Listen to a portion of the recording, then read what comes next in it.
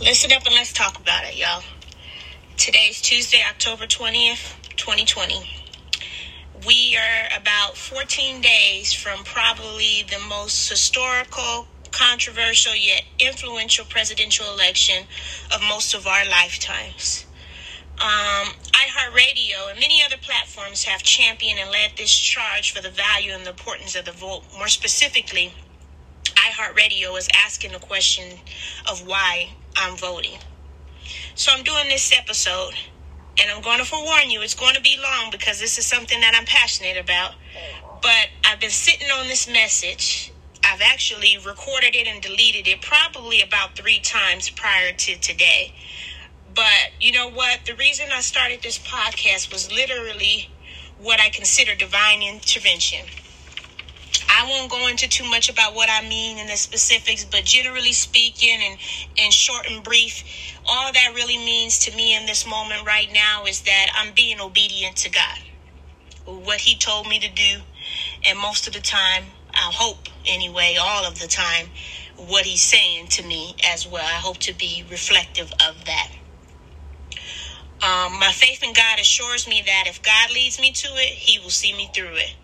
And so it's clear that even though every opportunity is not a divine opportunity, this right now, in this moment, in this time, is the time that I'm being called forth to not only just start this podcast, but even just put out this message. So I say all that to say, before I enter into the fire that comes to talking about politics in today's society, I offer you this disclaimer. And I'm hoping to, and I'm praying to come to a point in this podcast setting and realm that I establish myself so significantly that I don't have to offer a disclaimer. Because while I'm not seeking validation or acceptance, I do want people to come on here with an open mind, even if you don't agree with or believe in the things that I'm saying or doing. And so here's my disclaimer. I'm not here to impress the masses. I recognize my beliefs differ from those who look like me, those who have grown up around me, even the people who lived in the same household and share the same bloodline as me. I'm completely okay with knowing and acknowledging that my beliefs differ from those around me. That's okay. But I believe that I'm called to be a voice to the voiceless. I'm called to inspire the leaders and influencers of the future. I'm here to give somebody somewhere some hope. My faith in God tells me that if I could just reach one person and cause only one person to rethink their circumstances, cause one person to challenge the status quo, cause one person to stand up and show up in their own lives and say, not today, Satan, then I have served my purpose. I'm here to remind you that while heavy is the crown of responsibility and accountability, heavy is the crown of personal burdens and baggage we tend to carry through life, let's not forget God's promise to us in Matthew 11:28, where God says, "Come to me, all you who are weary and burdened, and I will give you rest. Take my yoke upon you and learn from me, for I am gentle and humble of heart, and you will find rest. For my yoke is easy and my burden is light." Again, I'm not here to impress the masses. I'm just here to simply put forth a message that hopefully will touch somebody somewhere and cause them to rethink on this particular subject why it is that they vote. So now to honestly answer the question to why I vote, I need to be honest with y'all and share with y'all everything I've learned thus far, or some of everything that I've learned thus far about the inner workings of the American government. This learning is a direct result of me being in school to pursue a degree in social work. In fact, I laugh at the sense of humor of God and how things work out, because the 2 classes that have emboldened my passion about voting and about American history and about politics and the inner workings of the government, actually 3 classes, was 1, my social welfare and policy class with Dr. Kalita Fairfax at Norfolk State University, where she is a historian for Black history. And she used to fuss at us because she would ask us things that had nothing to do with what we were talking about, but she assumed and expected us to know it because it was a part of history, a part of Black history, as a matter of fact. And she would tell us all the time, there's certain things you have to just commit to memory. Woo, that class was tough, but I learned a lot in that class as far as how the government works the way that it works, and about the social institutions of economy, politics, family, religion, and education. And when you know these social institutions, you're able to know and understand how everything is tied all in together, and is tied into each other through policy. And that's a whole nother thing, but I'm really adamant and passionate about policy, and the role that elected government officials play in policy. The other thing was, and I fussed and I cussed and I was so mad about it, they made me take a political science class. I said, why? Why do I need to know about government? I'm not working in government. I'm trying to be a social worker. And I've learned some things through my social welfare policy class. I think I'm okay with where I'm at with learning about the American government. So mad. But I learned so much. And forgive me because I can't pronounce his name correctly. I used to just call him Dr. M. I think it's Marcela. I'm not sure. But he teaches political science at Norfolk State University as well. All my classes are at Norfolk State University because that's where I'm going right now. And so, oh man, I learned so much from Dr. M. So very much. But in particular, one of the things we had to do was we had to break down the budget of assigned states that he gave us. And he gave me the state of North Carolina, I believe. Yes, I think it was North Carolina. At any rate, when you know how your states and your city budget works, you know and understand the value and the importance of taxes. And so I'm so incredibly thankful for the class that I just did not want to take at all whatsoever, fussed and cussed and pouted about, and told my advisors that they were wrong and reading my transcript wrong because I didn't want to take my political science class. But boy, oh boy, did I learn so much. The other class, I'm actually in it right now. I'm sure I'm pronouncing her name incorrectly, but her name is Dr. Teague. She's a young African-American woman, very knowledgeable about history. And it's African-American history. It's what I called and what I thought it was called and what I took it on the community college level twice was Black Studies, African-American Studies. And I was so mad, again, when they told me I had to take it again. I'm like, why? I already took it. But I'm so thankful to be taking these classes at this time in our nation, in our country, because history literally is repeating itself. So I won't share everything that I've learned because it's just way too much. And while I anticipate this is going to be a long episode, I don't want it to be too long. I don't want to lose y'all in the thought process of expressing why it is that I vote. But it truly is the inner workings of more so of the what and the how and the who that really leads to the why, in my opinion, of why I vote. So I might, and I plan to include certain little tidbits and information about personal experiences that I have seen or that others have shared with me that have contributed to why I vote. I'm going to try and limit this to 3 different subject matters in the sense of highlighting the reasons, the 3 main reasons why I vote. The first one being is I want to be an example to my children. So let me start this off again. It's going to be long, but hopefully you'll find some value in this. True story. My 8-year-old daughter is learning about voting in her social studies class. She's actually taking social studies at the same time that I'm taking my social work classes, and we're all doing it virtually. At any given time in my house, there's about 4 to 5 laptops running. We're a family of 5. It also includes the work that my husband does, and the noise level is tremendous. I am having trouble at this point in the pandemic finding somewhere quiet to study or even quiet to take my classes. So I'm learning to try to tune out the noise of everybody else in the house. So while I can hear my daughter in her class, sometimes when I'm in my class, I have no idea what they're talking about because I'm in my class. So I didn't know that they were talking about voting in her social studies class, but they are. So the way she told me that she was talking about voting in social studies is kind of funny. And for people who actually know me personally or follow me on social media, particularly Facebook, they know a lot about Little Miss Marianne. I probably should start her a YouTube channel or a podcast of her own, because you never really know what she's going to say or do. Sometimes it's funny. Most of the times it's funny. Sometimes it's inappropriate, not in the sense of like super bad or dark inappropriate, but it's not things that she should not really say or do. You know, she seems to be very observant and she seems to be very opinionated. I don't know where she gets that from. I don't know. But nonetheless, it's never a dull moment with Marianne. And this was one of those instances. So she said to me, Mom, what you going to talk about on your podcast?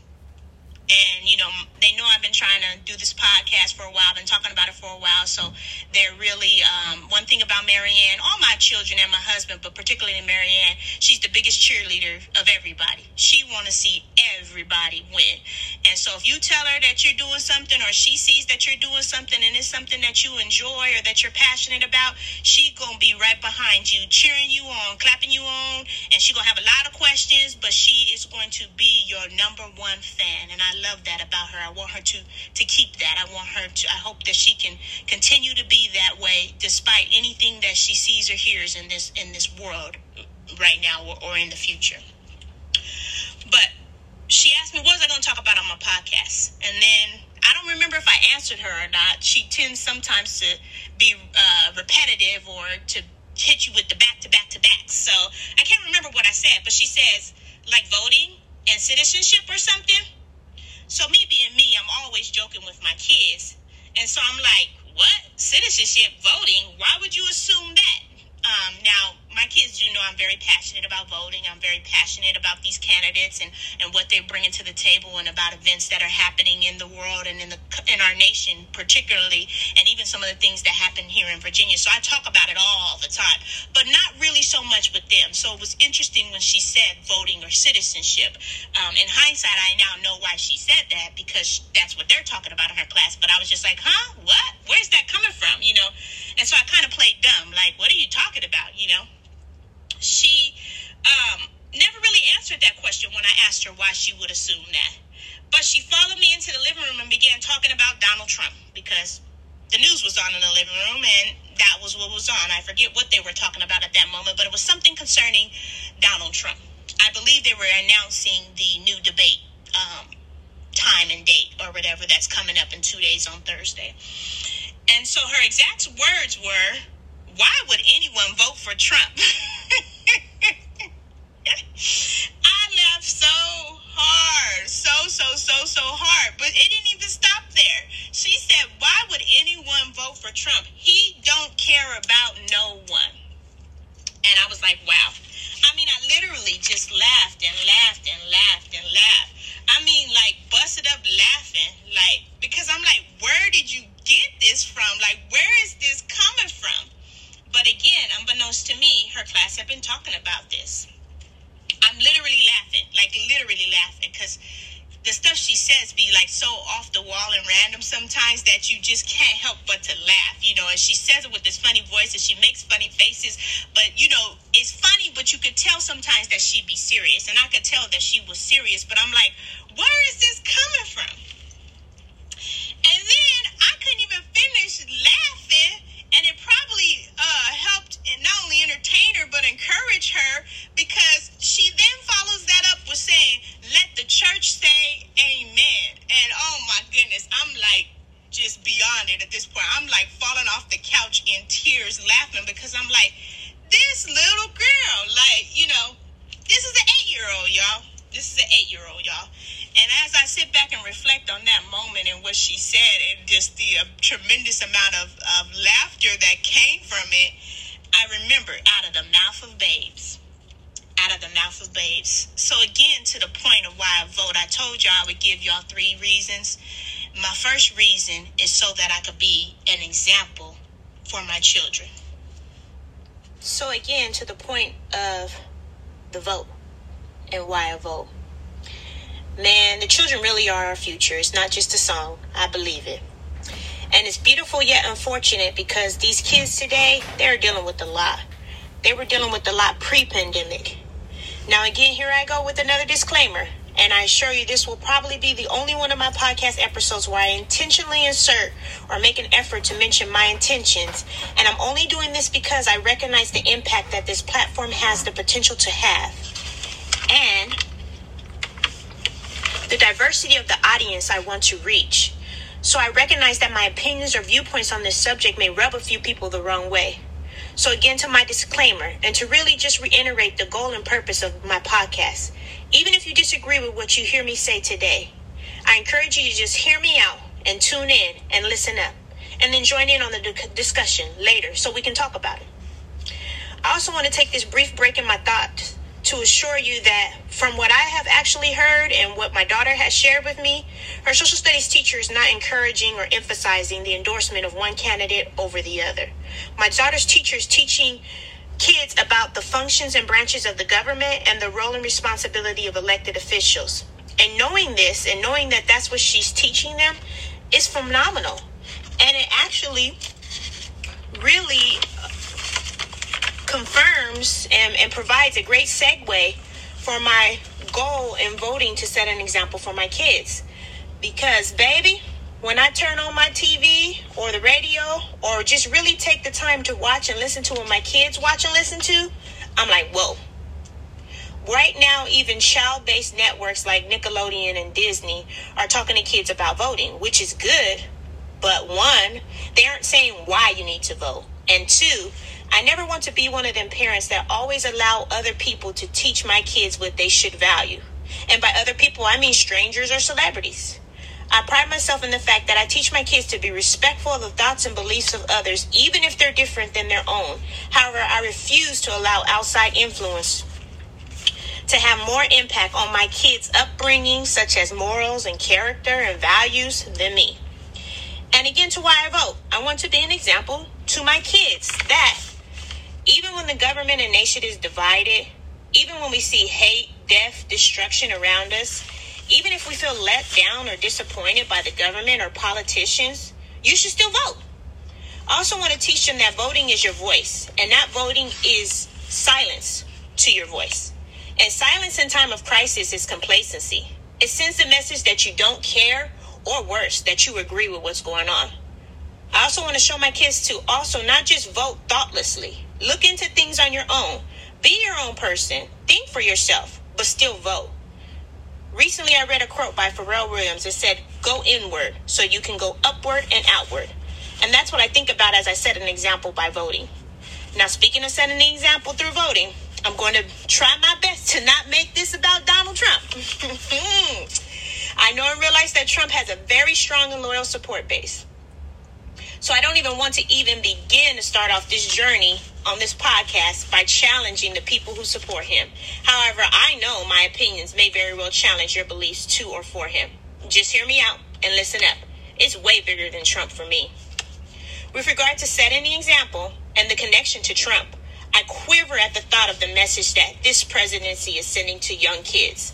My kids are aged 14, 11, and 8. Technically, that's a high schooler, middle schooler, and elementary schooler. One at each level. Lord, pray for me, y'all. Most parents teach their kids to be respectful to others, especially adults, to be responsible for their belongings, responsible for themselves, their actions, behaviors, words, to be kind, to not speak when others are speaking. We want to teach accountability through positive and or negative reinforcements such as rewards or consequences. At least most of us do anyway. And we teach our kids to be honest, etc., etc., etc.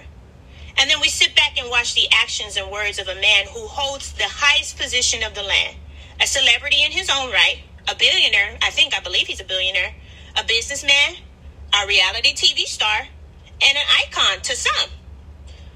He was elected, quote unquote elected, as in chosen by the majority of the people, so to speak. We watch this man blatantly defy the very values that most people teach their kids to uphold. And if that is not enough to raise alarm, the appearance being made is that he is able to do this and is supported in doing this by other elected officials.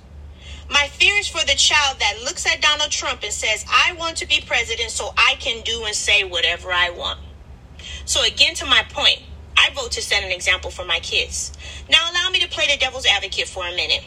I took an economic class a few semesters ago. My professor's name was Dr. Ngo. Literally, I believe, pronounced and spelled the same way, Ngo. I believe that's how you pronounce it anyway, but I could be wrong. I can't remember where he was from exactly, but he was of Asian descent. I believe that he was from Vietnam, but again, I could be wrong, and please forgive me if I am. Great professor. But another one of those classes that I was mad that they made me take. And this was like a really, really hard class. It was very technical. Dr. Ngo spoke to us as if we were all business majors that knew or had some sort of idea of these concepts, which I had none. I'm a social work major, okay? Not a business owner, not a business major, okay? I'm just trying to learn about helping people here, and they got me in this economics class. But again, I'm forever grateful and thankful for it. But in my mind at that time is I ain't signed up for no math class because it was a lot of math. But hey, here we are. So Dr. Ngo is teaching concepts like price elasticity, production costs, perfect competition, monopoly, monopolistic competition, oligopoly. And when I say monopoly, I'm not talking about the game. Business cycles and unemployment, gross domestic product and labor market. I mean, I can go on and on. Inflation, federal deficit surpluses and national debt, monetary policy, money and Federal Reserve System. And I mean, I struggle. But not with the concepts, more with the math and formulas associated with certain concepts. But the thing that stuck out the most to me because of our current president was the section about supply and demand, monopoly, oligopoly, and unemployment. You see, just to hone in on one, I'll hone in on monopoly. It's the easiest for me to explain in layman's terms, I feel like. Monopoly in economics is the exclusive possession or control of the supply of or trade in a commodity or service. That's the Google definition. I'm trying to remember how I wrote it in my notes, but that sounds about how I described it in my notes. It seems the easiest to explain it that way. I think my book is a little bit more technical. Essentially, it's a market structure that consists of a single seller selling a unique product. In this type of market, there is no competition. Usually, the seller's item is so unique that you won't find a close substitution. This allows the seller to set their own price for the item. My teacher used to use Apple and the iPhone for this example. He actually used Apple and the iPhone for a lot of the economic concepts that we discovered because of the uniqueness of the iPhone. He mentioned a few other cars too, expensive cars, and how they're able to set their price and don't lower their price because they're only targeting a certain market. I want to say he said like the Maybach or other expensive cars that they only make a certain number in production anyway, and you'll never see them lower their price for that. But that's a different subject for another day. He did use the iPhone and Apple as a lot of these examples for the economic structures and things like that. And so even though he used the Apple and the iPhone for his examples, I automatically started thinking Donald Trump. Every time he introduced a new business concept, well, it was an economic concept, but how it related and pertained to business, I thought about the president. And we weren't never talking about the president, you know. But as I look then a year ago and then at the shift in the economy and then look at it again now, again, in terms of monopoly and some of these other terms, I continue to think about Donald J. Trump. So again, playing the devil's advocate, Trump is a businessman. So he got up there in that Oval Office and began doing what he does best, running a business. Businessmen of his stature and status rub elbows with the likes of all kinds of people, both good and bad, I'm sure. So from a basic economic and business perspective, I get Donald Trump. The problem is the U.S., its allies, its citizens, its government structure, et cetera, wasn't intended to be ran as a business. There are some business aspects of the government, but that was not its intention. Had it been its intention, we wouldn't have the system of checks and balances that we do between the different branches of government. For the most part, American government is black or white. And I'm not talking about racial implications. I'm talking about policy and structure-wise. It's a blessing and a curse because we now see the areas of gray that have been left open for interpretation and exploitation. That's not a Trump thing. That's an American government thing. With regard to only the business finance piece, essentially Trump is doing what any businessman would do, which is take advantage of the loopholes. That's not an excuse. It's merely a matter of perspective based on what I learned in my economics class. Which, might I add, we never discussed politics in that class ever. Never, ever.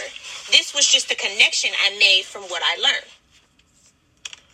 Now, my alarm and concern is for the precedent, not the president, the precedent, as in the example, that this sets. In that, while my daughter's third grade teacher is teaching her that to be a good citizen, you have to be responsible and respectful and follow rules and laws. Meanwhile, Trump stands before the nation, hailing himself as the law and order president, while running a presidency so riddled with corruption and lack of regard for laws and rules. What is the message we are sending to these kids? But I digress. I think you guys get the gist of my reason to vote, to set the example for my kids. Reason number 2 of why I vote is because I fully know and acknowledge the value of what my ancestors sacrificed for me, not only to be able to vote, 1, as a woman, because at one point you couldn't do that, 2, as a black woman, because at one point blacks could not vote, but also the sacrifice that they took for a chance and a shot at racial equality in all areas of American life. Now, you probably won't get very many disclaimers for this reason, other than I apologize in advance if my passion comes through on this topic. Sometimes I'm aware that my passion comes off and seems a little aggressive. My tone of voice gets a little bit more stern. Sometimes my word knowledge and references become offensive because I forget some of the more politically correct ways to say how I'm feeling and start being real firm and real.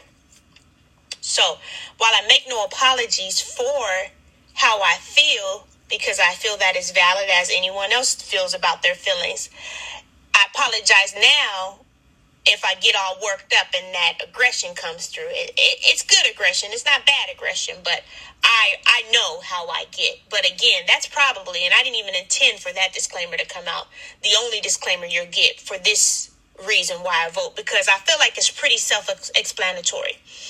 Now, this is where the frustration comes in and the passion overrides the frustration is when I hear people of my generation or younger say, we are not our ancestors. Some even add, we are not our ancestors, we'll beat your ass. Excuse my language.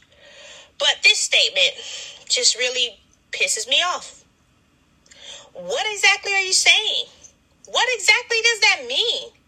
Because according to my history books, according to what I've learned in research, according to the people that I've encountered and had discussions about with this on an intellectual and educational and even a casual level, it's because of our ancestors that we are here today.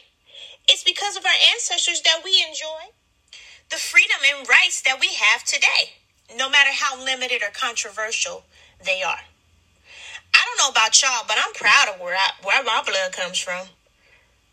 I personally feel like y'all need to stop with this I'm not my ancestors crap. We have always fought back. We have always stood up for ourselves as much as we could.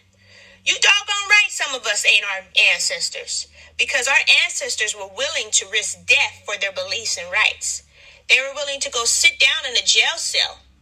They were willing to risk being beaten and sprayed down with high-powered hoses. They were willing, not really willing, I'm not saying they were willing participants, but they knew the risk associated with fighting and standing up for their rights. So much so that they endured police brutality, So much so that they endured police brutality, not only at the hands of police officers, but even at the hands, or the mouths, I should say, of police dogs. Meanwhile, some of us are hollering that our rights are being violated in 2020 because we have to wear a mask or we can't go to church during a pandemic. Are you serious? I guess y'all are, because I've heard it so much.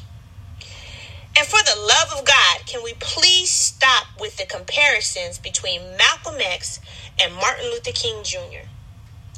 This may come out wrong or harsh or rub people the wrong way, but look at the plight of both these young, influential black men. They were both assassinated, essentially. Peaceful or not peaceful, look what happened to these black leaders. So I really don't understand the point in highlighting one versus the other, especially at this time in our country. I have some choice words for what I feel that it is, but I'm just going to go ahead and say it's kind of dismissive. It's kind of offensive as well. I recently had to write a paper which asked, are you living Dr. King's dream? Well, are you? Are we? I leave that for you to answer, but my answer is clear. And I didn't write this in my paper before you asked, but I'm including it now because this was what the conclusion that I came to as a result of the research that I had to do for the paper. So to answer this question, in my opinion, we are living out parts of Dr. King's dream today. Not just because he was educated and God-fearing, not just because he spoke so eloquently, not just because he was a civil rights leader and a minister and so many other things to so many other people, so extremely influential. But we are living out parts of his dream because Dr. King knew the risk. He was well aware of what we were up against as a people, yet he still was bold and brave enough to declare a dream, not just for himself and his own family, but he stood before a nation with a dream for everyone. He removed himself long enough to stand before a nation and represent the pain, the fear, the hope for a better tomorrow, for generations to come. And it's because of people like Dr. Martin Luther King that I say and feel so emphatically, stop discounting and discrediting the validity of history. Everything you read and hear about American history is not a lie. Yeah, we know Christopher Columbus didn't discover America, and we know the American education system skews history. But if you're only learning about history in your classrooms, as in preschool or kindergarten to 12th grade public education in America, shame on you. If your children, and you're only allowing and relying on your children to learn history through the American educational system, shame on you.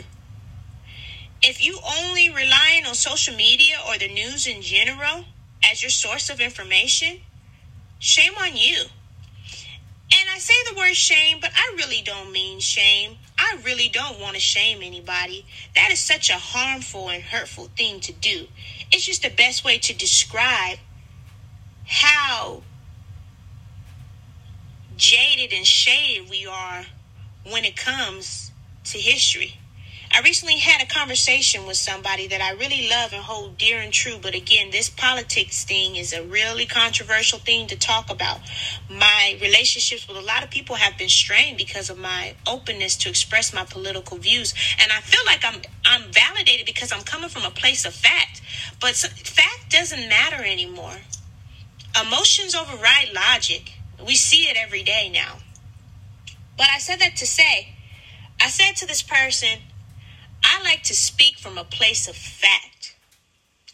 And their response was, well, how do you know what is fact? Even the history that we're learning isn't the whole truth. And so again, I acknowledge that. But I also say shame on us for expecting only one source or one outlet to give us our history. Shame on us for allowing education to start begin and end in the public education system.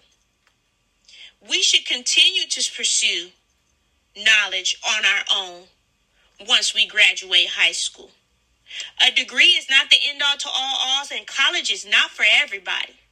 But we should still consciously continue to pursue knowledge so that we can grow and evolve as human beings.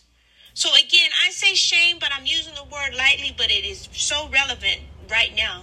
Shame on you if you are not pursuing knowledge outside of, let's just say, the status quo, which is the regular news media outlet, whether it be social media, whether it be Yahoo News, Apple News, the national news.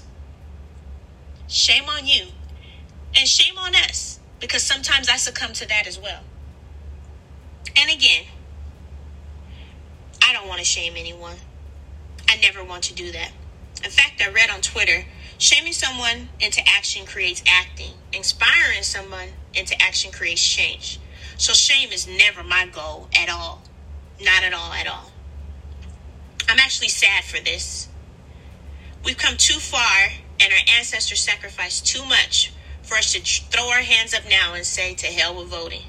We've come too far, and our ancestors sacrificed too much for us to see no point or value in voting. You think black people have always liked every candidate on both sides every election? I'm pretty sure they haven't. But too much is at stake now, not only on a national or executive level, but also on your state level. Trump didn't win because he got more votes. He won one in the Electoral College. But two, he won because not enough of us decided to vote. There's nothing new under the sun with what's going on right now. There's just new players. In the 2016 election, it was Hillary and Trump. The quote-unquote lesser of two evils. The quote-unquote both of them being the dark side. And there was so much circulating around at that time. So much not really known about Donald Trump. I mean, there was a lot known about Donald Trump, but some people just couldn't see past the allure of the symbol of wealth and status and now power that Trump represents. You know, he's an icon, a reality star, a billionaire, etc., etc., etc. And so there was information out about Donald Trump, but some of us just really didn't really care because, again, we were put in a position to vote for the lesser of two evils. And as a result, a lot of us chose not to vote at all. And for those of us who see it the same way this time, as the lesser of two evils or no point in it because of who the candidates are, I just want to remind you in general, whether you're talking about the criminal justice system, whether you're talking about the political system, whether you're talking about all the different systems that make up the American society, it's not a broken system. It was built this way. It was built to function exactly as it is. And so that is my reason number 2 of why I vote. Because I fully know and acknowledge that while the system is acting and working and functioning in the way that it was intended to be, I still fully know and acknowledge the value of what my ancestors sacrificed for me to not only be able to vote, but also for a chance and a shot at racial equality. Now, reason number 3 why I vote. Hopefully I still have you guys here. Hopefully I still have your ear and have your interest. But if not, I understand. Come back and visit me. We could talk about it. Reason number 3 why I vote is to advocate for change, not just for me and my family, but for those within my country and community. So as I mentioned, I'm a social work student, but my actual background prior to social work is early childhood education. I've worked in childcare since I was 4 months pregnant with my oldest child. She's now 14. Woo, Lord. Talk about perseverance and resilience. I've seen and heard a lot in my time, and I've been through a lot in that time. Well, in social work, there are 3 levels of service, as I would like to call it, but technically they're called 3 systems. There's the micro, which is individual as a client system, meso, which is families and small groups as a client system, and macro, which is organizations, communities, and large institutions as a client system. For those people I have encountered who may or may not want to vote because they see nothing in it for themselves, to me, that corresponds to the individual level of thinking. And there's nothing wrong with that. Trust me, I've been there. And we as a society got to meet you where you are, so there's no shame in it. I get it. I get it. I may not agree, but I get it. To that same point, there are also groups of people that I have encountered that because they just can't seem to get behind a candidate that has supported or introduced legislation that has directly impacted their lives or the lives of their loved ones, they choose to voice their opinion and or choose not to vote. The example that comes to mind when I speak of this is very specific. It is for people who say that they cannot vote or support or endorse Kamala Harris because of her time in California as a district attorney and attorney general, and Joe Biden because of his support for the crime bill in 1991. I get it. I correlate that way of thinking to the family and small group level of thinking. And listen, I'm going to certainly go hard, so to speak, for mine. So I can understand those who feel the need to go hard for theirs too, if you catch my drift. Legally speaking, of course. But that's a little slang. I don't know any other politically correct way to say that, Defend yours legally, I get it. That's the family and group level of thinking. But when you have people who know and recognize the whole is greater than the sum of its parts, these people look at matters of the nation, matters of their community, matters of social justice as a we thing. And those are the people that represent the community, organizations, and social institution level of focus, in my opinion. And again, that's just me relating social work terms to everyday life. To quote the late, great, notorious RBG herself, Ruth Bader Ginsburg, real change, enduring change, happens one step at a time. It's because of this that I ascribe to the community, organization, social institution level of thinking, where I consider my thoughts and my focus and my level of service and concern to be for my community, for the organizations within my community, for the social institutions within our nation that directly impact the organizations and the communities. I don't ascribe to this level of thinking or this particular group, just because of my educational background and work experience. I do this because of the human decency and the care and concern for my fellow human being. It's the human rights factor that for me. First and foremost, my father is a former Marine and recovering addict. As a felon, he cannot vote. Or at least up until about 2 months ago, we had believed that he could not vote. There is now a possibility that he could file paperwork and request an exemption. There is no guarantee. But up until 2 months ago, at 61 years old, I believe he's 63. Please forgive me. I'm having trouble keeping track of my parents' ages. He believed, and we believed, that he could not vote. And so I vote with him in mind. My mother is 66 years old. She was born in 1954, the year where Brown versus Board of Education ruled segregation of school to be unconstitutional. As a result, my mother has 3 degrees and would be very well on her way to her doctorate had not her mental illness progressed more in her older age. My mom is brilliant, smartest woman I know, but she's bipolar and she's aging. When I vote with her in mind. A couple weeks ago, my husband took a work-related trip to Louisiana. At that time, they were recovering from their second hurricane in 5 weeks. There was very little media coverage of the aftermath and the damage down there. New Orleans, NOLA, New Orleans, Louisiana, where the average household income is $9,000 per year.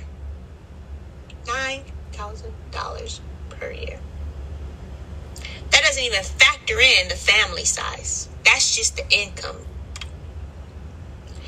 Even though it's been ranked in the past as the second best city to visit in the United States, the average annual household income is $9,000. Wow.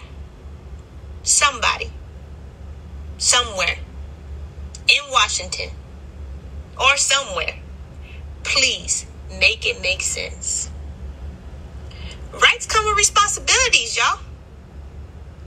I vote on a national level for leaders who will care about something like this. Now, I live in Portsmouth, Virginia, but most of my day-to-day interactions and responsibilities take me to Norfolk. Pre-COVID, there was a persistent and active push to move, well, technically force people out of the projects so that they can resurface the area. Essentially, they're gentrifying downtown Norfolk. They justified it in many ways, but basically they were given a timeline and a voucher to move out of the area so the projects could be torn down. These are low-income, impoverished people, children, and families.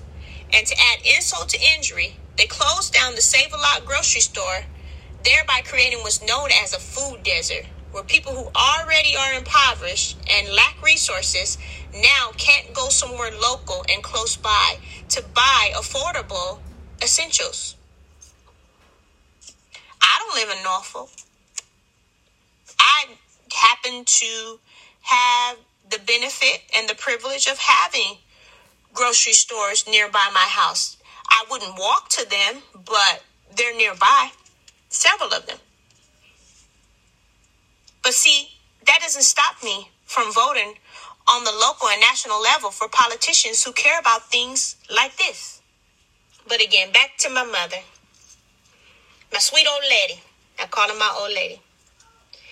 Who, even despite having a mental illness, still managed to hold a job off and on until she was about 58 years old. My mother has earned her Social Security.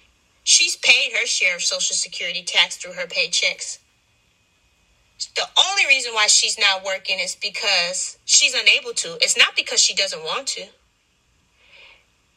As a result, her health care is state funded as well.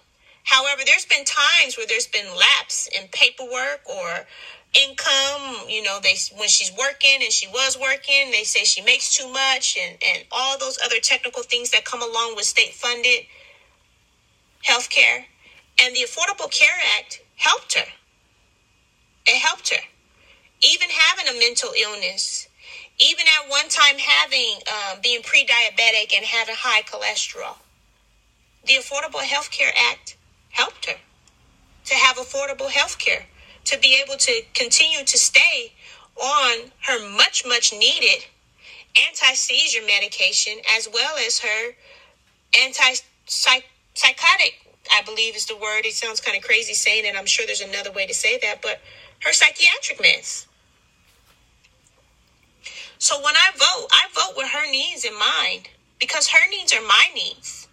And although I wish I had endless resources for her care, I don't. But I have a voice. And I use my voice to vote for a politician that supports policies that won't jeopardize my mother's health care or the quality of her life at a time when she's most vulnerable. Again, I vote with her in mind. So it's with that I'm stuck thinking about this quote that I wrote on the front of my notebook for school. I got it off of Twitter. The Twitter user's name is Joy Reid. And it says, stop expecting justice from this system. Vote in better political leaders and change the system. As it stands now, the right to life, liberty, and the pursuit of happiness is not held even close to equally by every American. The only way to change this is to change who governs us. So again, to reiterate, Not only this last reason of why I vote, which is to advocate for change for not only myself and my family, but my community and my country. I'm also voting to set the example for my kids. And most importantly, and probably not most importantly, but equally importantly, I'm voting because I know and recognize the value of the sacrifice that my ancestors made for me to vote, as well as for me to hopefully obtain some level of racial equality in this nation that I call home. And as if those reasons that I just listed aren't personal enough for me, I think about one of my good friends from my time at the YMCA, and she's a dreamer. She didn't have the choice to be brought over here illegally. I didn't even know that she was a dreamer. She had told me some stories about her mother, so I knew about her mother's situation in terms of her immigration status, but I had no idea. And honestly, it doesn't make me look at her any differently because of it. She's a phenomenal person, giant, huge heart, very talented, works very well with children, and she's managed to make a really great life for herself despite her immigration status. And her immigration status is not even a question because she gets a work visa for working here. So technically there's some legality to her presence here in the United States, but she's a dreamer. When I think of and when I look at kids in cages, parents in cages for that matter, during a pandemic especially, when people were already dying in those cages pre-pandemic, it just breaks my heart. I vote for and with the intent of keeping that in mind. It's a human decency factor. It transcends race, socioeconomic status, political status.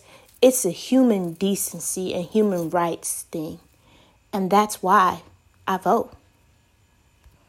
So me being me, I don't want to leave out on a heavy note. I don't want to leave anybody's heart and mind heavy.